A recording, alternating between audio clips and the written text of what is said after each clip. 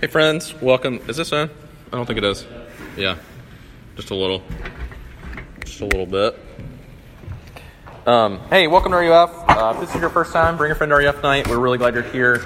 Thanks so much for coming. I want to say two things before we get started because we are kind of going through something tonight. It's one of those passages in Revelation 8 and 9 that I would rather, like if I were to choose a text, this would not be the one that I would choose.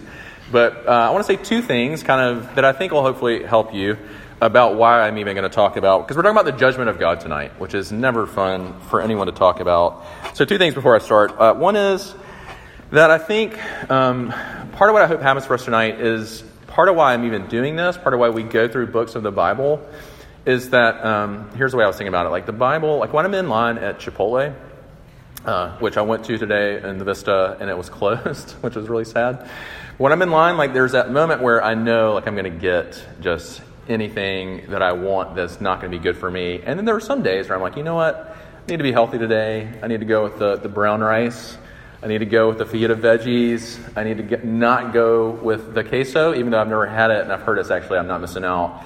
But I need to, I get to kind of pick and choose, right? What I want, and some days I need to choose the hard things. Well, part of what we're doing and kind of going through a book of the Bible is to say the Bible is not like that. Like we actually don't get to pick and choose the things that we want.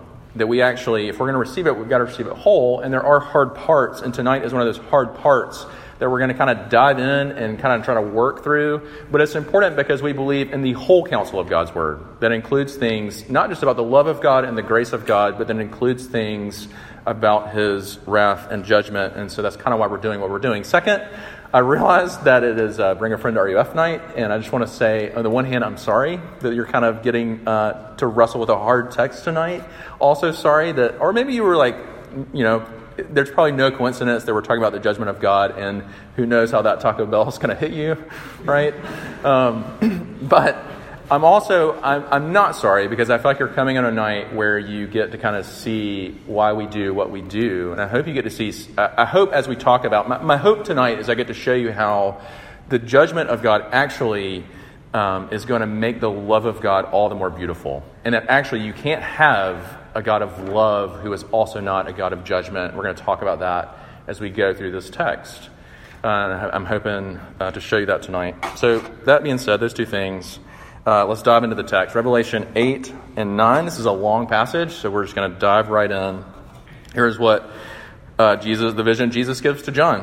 When the Lamb opened the seventh seal, there was silence in heaven for about half an hour. And then I saw the seven angels who stand before God, and seven trumpets were given to them. And another angel came and stood at the altar with a golden censer, and he was given much incense to offer with the prayers of all the saints on the golden altar before the throne. And the smoke of the incense with the prayers of the saints rose before God from the hand of the angel. Then the angel took the censer and filled it with fire from the altar and threw it on the earth. And there were peals of thunder, rumblings, flashes of lightning, and an earthquake. Now the seven angels who had the seven trumpets prepared to blow them. The first angel blew his trumpet, and there followed hail and fire mixed with blood, and these were thrown upon the earth. And a third of the earth was burned up, and a third of the trees were burned up, and all green grass was burned up. The second angel blew his trumpet, and something like a great mountain burning with fire was thrown into the sea. And a third of the sea became blood. A third of the living creatures in the sea died, and a third of the ships were destroyed. The third angel blew his trumpet, and a great star fell from heaven, blazing like a torch, and it fell in a third of the rivers and in the springs of water. The name of the star is Wormwood, and a third of the waters became wormwood, and many people died from the water because it had been made bitter. The fourth angel blew his trumpet, and a third of the sun was struck, and a third of the moon, and a third of the stars, so that a third of their light might be darkened, and a third of the day might be kept from shining, and likewise a third of the night. And then I looked, and I heard an eagle crying with a loud voice as it flew directly overhead, "Woe, woe, woe to those who dwell on the earth, at the blast of the other trumpets that the three angels are about to blow." Chapter 9. And the fifth angel blew his trumpet, and I saw a star fallen from heaven to earth, and he was given the key to the shaft of the bottomless pit. Let me just stop here and say this is just going to get crazier, so just bear with me. He opened the shaft of the bottomless pit, And from the shaft rose smoke like the smoke of a great furnace, and the sun and the air were darkened with the smoke from the shaft. And then from the smoke came locusts on the earth, and they were given power like the power of scorpions of the earth. They were told not to harm the grass of the earth or any green plant or any tree, but only those people who do not have the seal of God on their foreheads. They were allowed to torment them for 5 months, but not to kill them. And their torment was like the torment of a scorpion when it stings someone. And in those days, people will seek death and will not find it. They will long to die, but death will flee from them. In appearance, the locusts were like horses prepared for battle. On their heads were what looked like crowns of gold. Their faces were like human faces. Their hair like women's hair, and their teeth like lions' teeth. They had breastplates like breastplates of iron, and the noise of their wings was like the noise of many chariots with horses rushing into battle. They have tails and stings like scorpions, and their power to hurt people for 5 months is in their tails. And they have as a king over them the angel of the bottomless pit. His name in Hebrew is Abaddon, and in Greek he is called Apollyon. The first woe was past. Behold, 2 woes are still to come. Bear with me. Then the 6th angel blew his trumpet, and I heard a voice from the 4 horns of the golden altar before God, saying to the 6th angel who had the trumpet, "Release the 4 angels who are bound at the river, the great river Euphrates." And so the 4 angels who had been prepared for the hour, the day, the month, and the year were released to kill 1/3 of mankind. And the number of mounted troops was twice 10,000 times 10,000. I heard their number, and this is how I saw the horses in my vision and those who rode them. They wore breastplates the color of fire and of sapphire and of sulfur, and the heads of the horses were like lions' heads, and fire and smoke and sulfur came out of their mouths. And by these 3 plagues 1/3 of mankind was killed, by the fire and smoke and sulfur coming out of their mouths. For the power of the horses is in their mouths and in their tails, for their tails are like serpents with heads, and by means of them they wound. And the rest of mankind who were not killed by these plagues did not repent of the works of their hands, nor give up worshiping demons and idols of gold and silver and bronze and stone and wood, which cannot see or hear or walk, nor did they repent of their murders or their sorceries or their sexual immorality or their thefts. Okay, let me pray for us, and then we're going to dive in. Let's pray first. Lord, we confess that sometimes your word is crazy to us. And Lord, I pray that our attempts to understand it apart from your Spirit are hopeless. And Lord, we are helpless. And so, Lord, I pray that as we just think for a little bit together tonight about your judgment, which in this passage seems so horrifying, seems so terrible, seems so awful, seems so severe, if we're being honest. Lord, would you wrestle with us? Lord, would you wrestle with us like you wrestled with Jacob? Or would you bear with us like you invited your people in Isaiah to come and reason with you? Would you make us like Thomas, and where we have questions and where we have doubts and where we have, even as they arise in us, maybe even reading this tonight, that you would be the Lord who meets us where we are, that you welcome our questions, you welcome our doubts, and Lord, would you show us yourself that we might understand you, that we might love you. We pray these things, Lord Christ, in your name. Amen. So this past Sunday, so we're talking about the judgment of God. Like that 8 and 9 it's crazy. Remember, it's a graphic picture novel. The images are not supposed to be literal. We're going to talk about that in a second. But it's a crazy conveyal of how terrible the wrath and judgment of God are. We just can't get around that. This came over for me a little bit on Sunday. We were preparing for church. Part of why I believe in Satan is trying to get my family ready for church on Sunday morning. It's just like hell on earth, truly. And so we had one of those Sunday mornings, and my third daughter is like the meekest of my children. If you've met them, she's like the sweetest. And but even she was like really pissed off that we were going to church. And so just in a moment of like, you have moments as a parent, you guys aren't there yet, but you will be, where you just kind of say something that you say it in frustration. And she was like, "Why are we going to church today?" And just without thinking, I said, "Because I don't want you to go to hell." We can laugh. I'm really earning that number 1 dad mug in my house right now. I had like backpedal and, talk about Jesus, and we love Jesus.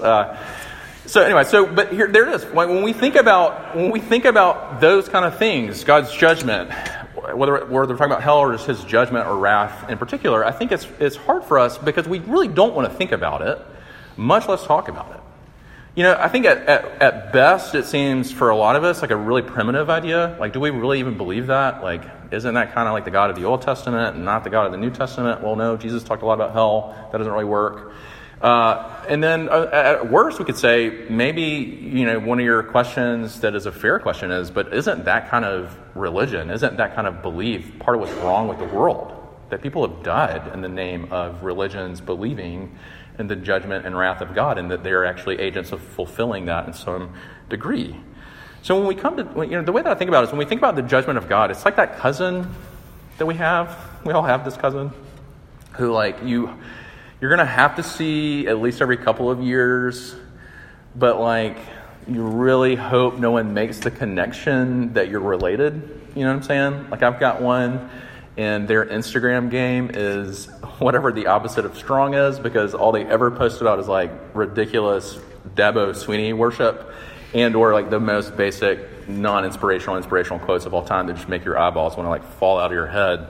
And it's let's not. No one made that connection. We're not related, but eventually I'm going to have to see them, right? We are related. And I think the judgment of God can be like that for us. We don't really, it's that cousin. Revelation 8:9, or that cousin. What do we do with this? It seems like, maybe you feel this. It seems almost embarrassing. This is in the Bible. What do we do with it? And I just want to, I don't want to disappoint you, but I'm going to try to do what I can do in this passage, which is certainly not going to answer all your questions.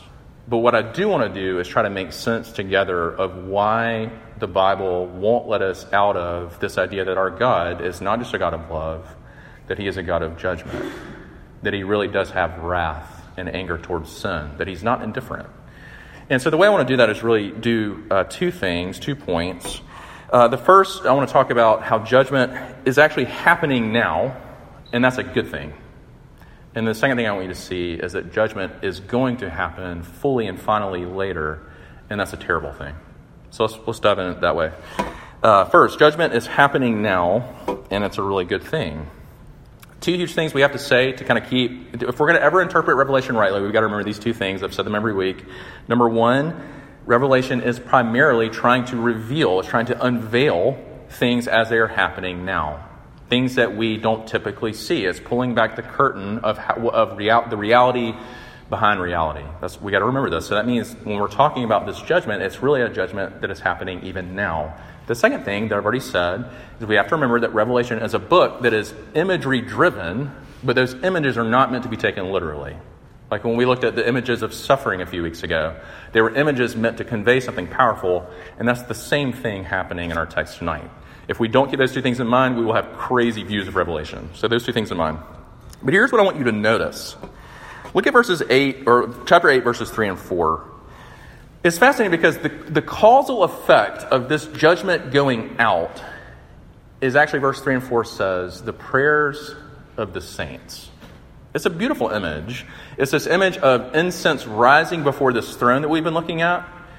And the incense contained in the incense in a symbolic way are the prayers of the saints. Now we know the saints simply in Scripture are the people of God, people who have faith in Jesus. And I want to think for a second, if those prayers could be thought bubbles, what would have been in those prayers? Well, certainly there would have been prayers of confession of sin, asking for forgiveness. Certainly some of those prayers would have been prayers of just adoring God, praising God, thanking God for who he is. Some of those prayers would have been no doubt prayers for friends and family and their suffering and their sickness, prayers for salvation. But here's the kind of prayers that are happening, that are tied to this judgment that is happening now that we don't get, and they are cries for justice. You have to remember, the people of God in this place they're under intense suffering. They are facing the injustices of rape and murder and imprisonment. They have lost loved ones under this evil emperor. And so no doubt, part of those prayers that are rising up to heaven are prayers crying out for God to see and do something about it. And here's what we have to remember, is that I want to convince you that God's judgment is actually a good thing when we can think about it in light of justice, that we need him and we long for him, whether you know it or not, to judge rightly and truly. Let me just try to do this to prove it to us that that's true. Think about it just a couple ways.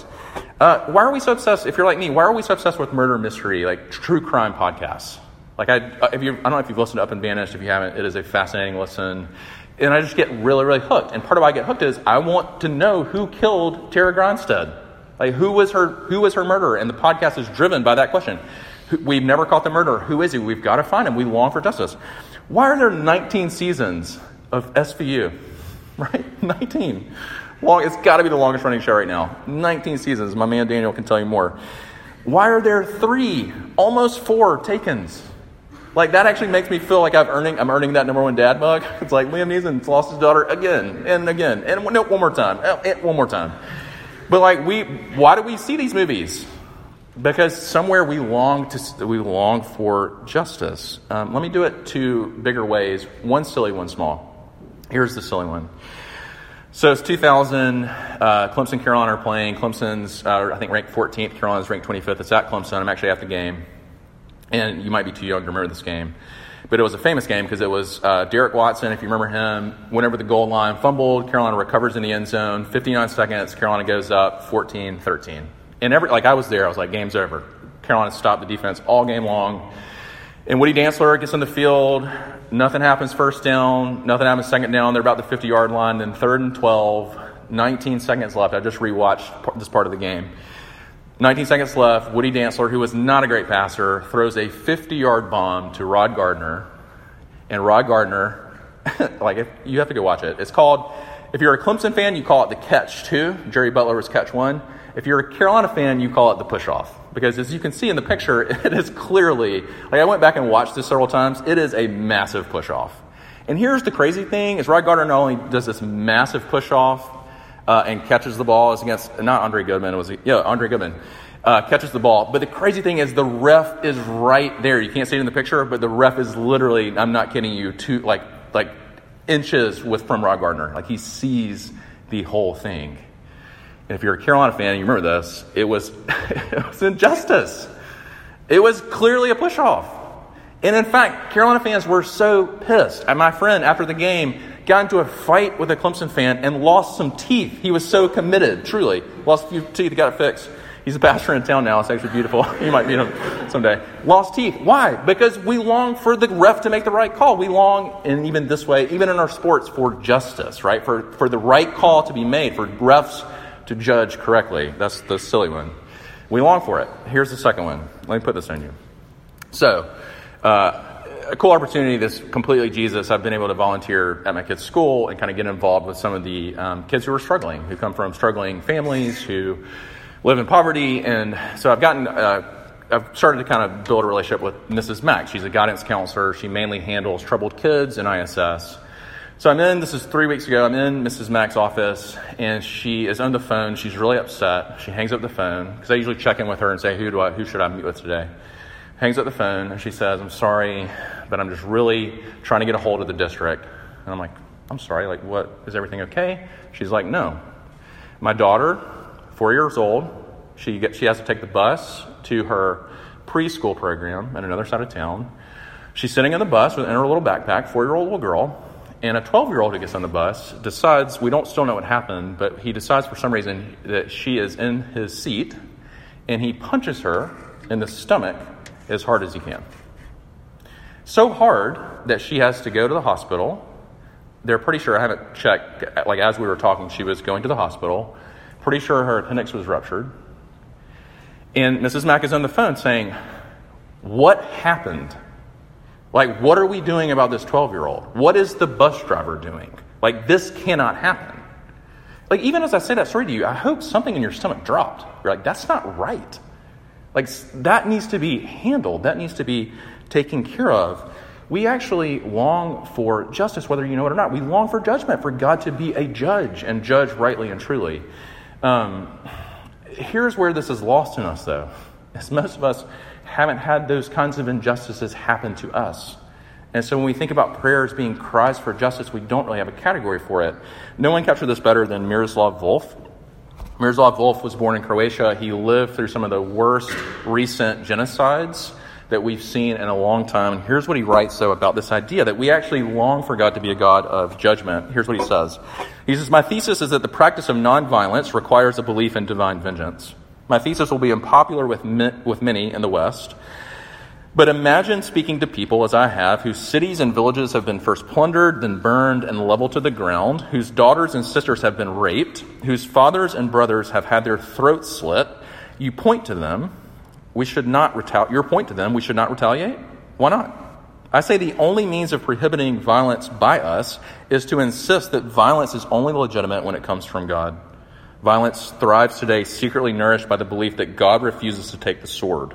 It takes the quiet of a suburb for the birth of the thesis that human nonviolence is a result of a God who refuses to judge in a scorched land soaked in the blood of the innocent. The ideal will invariably die like other pleasant captivities of the liberal mind. If God, listen to what he says, if God were not angry at injustice and deception and did not make a final end of violence, that God would not be worthy of our worship. I'm going to read that again. If God were not angry at injustice and deception and did not make a final end of violence, that God would not be worthy of our worship. Here's what I want you to see. Just think about it for a second with me. For God to truly be a God of love, a God that we talk about God's love all the time, which is a beautiful thing. Here's what you have to see. He must be a God of judgment. Why? Why? Because when you really truly love something, think about it like this. When you truly love something, you are willing to defend it and to fight for it and to protect it at all costs, even great costs. When you love something, you defend it, you fight for it. Listen, this is in my marriage right now, right? Conversation yesterday morning. And by conversation, I mean fight, argument. And the fight is, Sammy, why don't you ever defend me? Why don't you ever fight for me? That's what my wife is asking me. Why is she asking that? Here's what she's saying. Sammy, if you really loved me, there would be times where you would stand up for me. There would be times where you would get mad for me. There would be times where you would defend me and fight for me. And let me take you a step further for you. If you don't get this, if you don't get this side of God, that God is a God of judgment, you can't really love God. Why? Because to love someone means you know the whole truth about them. And you love all of them. And if you don't see the whole truth of what Scripture says about God, you can't possibly love Him. What you're loving is your idea of Him. Thinking about this takes me back to the worst date I've ever been on. It was like horrific. Like I'm talking about, drove to her house. She lived with her parents. Went to the front door, and it was one of those dates where you knew from the beginning, like this is not going to go well, because I went to open her door and she said, "No, thank you. I can get that for myself." And I was like, "Oh shoot, here we go." So then she gets in the car independently, and we drive. I mean, you can imagine how it starts like this. We're driving to the restaurant, trying to make small talk. One of those things where at the restaurant, I order appetizer, she doesn't, so then I awkwardly eat the salad in front of her. I mean, it was just a disaster of a date. And I was pretty sure we were going to get married. That's how romantic I am. I was like, oh, we're going to get married. And then the date was horrific. Thankfully, we went back to hang out with friends afterwards, and we just never saw each other again. But my roommate nailed it. He said, "Sammy, you didn't really like her. You liked the idea of her." I was like, man, that's true. And can I say to us sometimes, we don't really love God. We love our idea of God. And if that idea of God doesn't include Revelation 8 and 9, we don't really love God, who says, "I am also not just the God of love, but a God of judgment." And His love is not sentimental. His love fights for us. His love defends us. His love defends anything that's going to hurt or harm His creation. I love the way that Rebecca Pippert says it. I like to call her Becky with the good hair. She's the true Becky with the good hair. Here's what she says. She says, "Think how we feel when we see someone we love ravaged by unwise actions or relationships.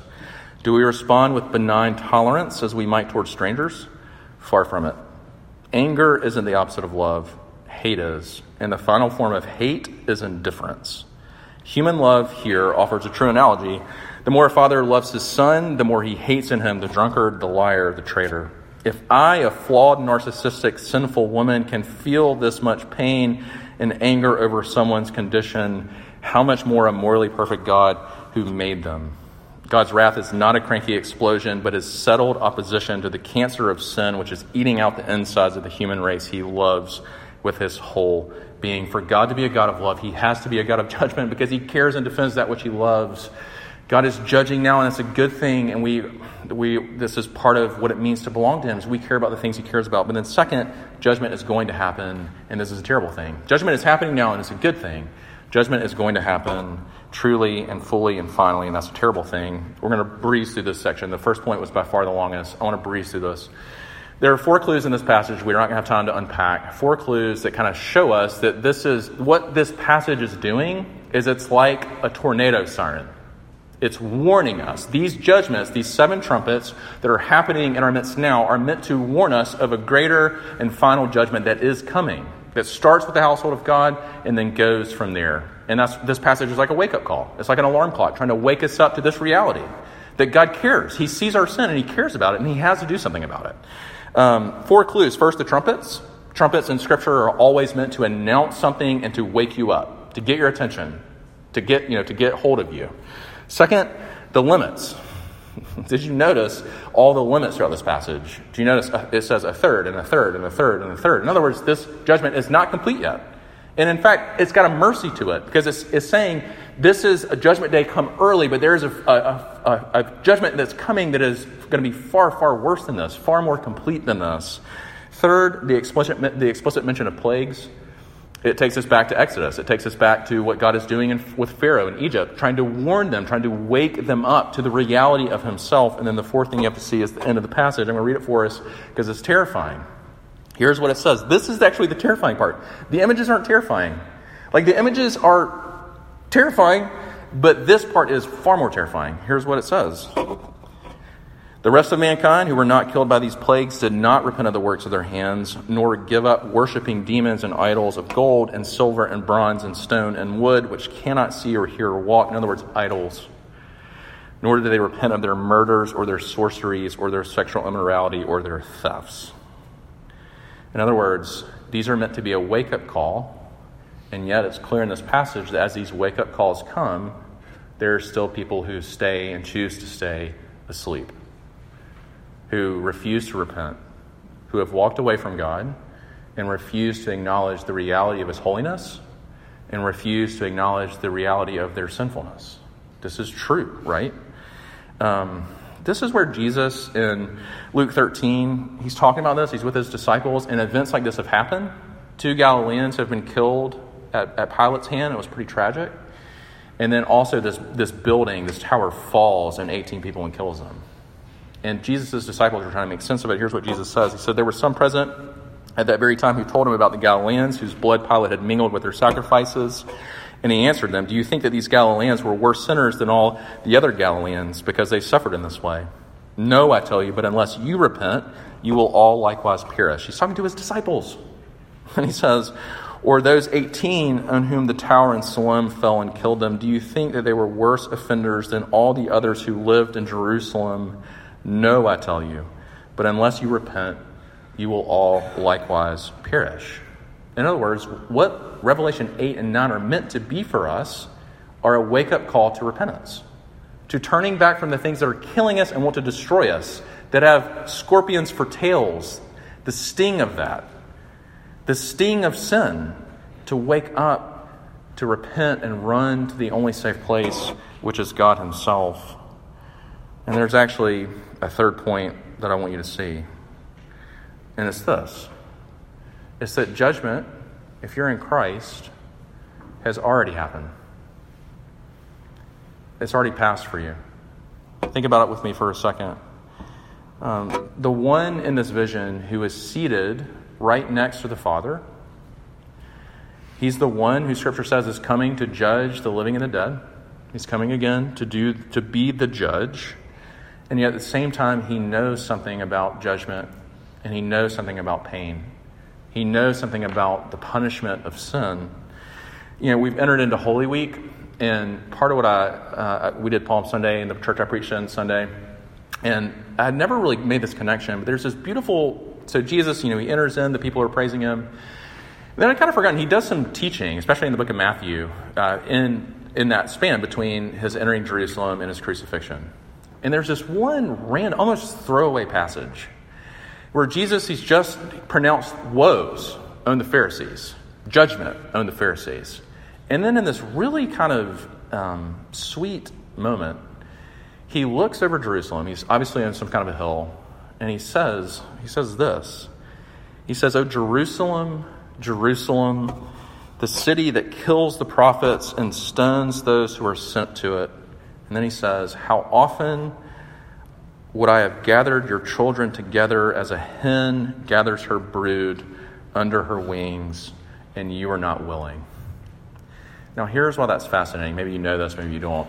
So it's a pretty common phenomenon in nature that when a mother hen senses danger with her chicks, she literally calls them, however, I'm not going to do a bird call, but she calls them to herself, and she covers them with her wings to protect them from danger. Literally, I was reading a story just a few months ago when one of the California wildfires, a fireman is walking through these just burnt to crisp woods, and he sees this little lump in the grass, just burnt to a crisp, and he kind of nudges it with his foot, and out to his shock, he stands, to his surprise, out run these 4 little baby chicks.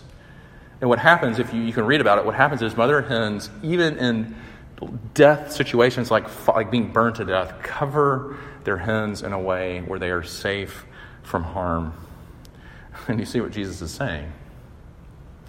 The only safe place from the judgment of God that is coming for you and for me, the only safe place is taking refuge under the wings of Jesus.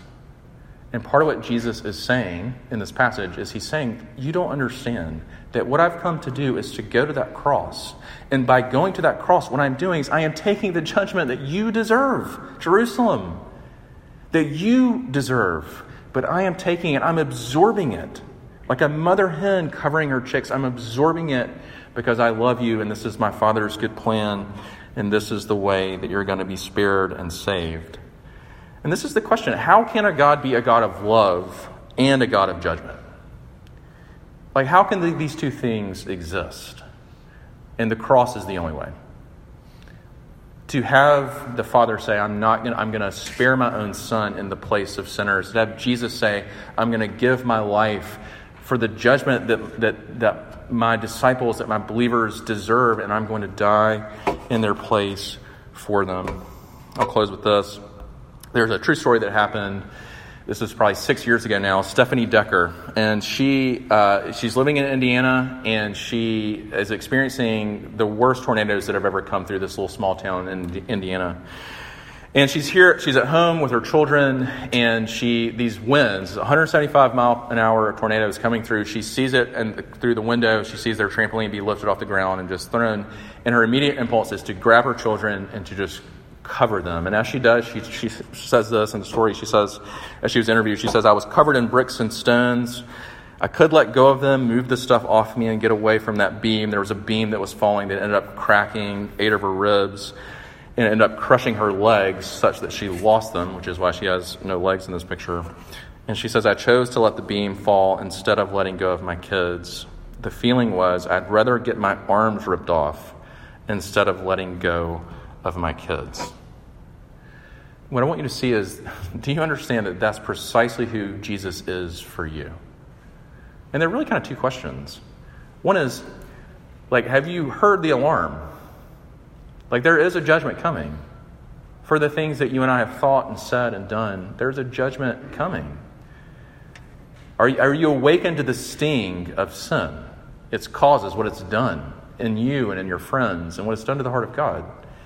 And then second, have you run and taken refuge under the wings of Jesus? Because that's the only safe place. The only safe place from the judgment of God. Let's pray together. Lord, I pray that you would continue to wrestle with us through these things. They are hard things. They are not fun things to think about. And yet, Lord, I pray that you would wake us up by your Spirit, that we might face who we are, but that we might also flee to you, that we might find rest and refuge and salvation under your wings. Lord, we long for that for myself and for my friends, and pray that you would give that to us. We pray these things, Lord Christ, in your name. Amen.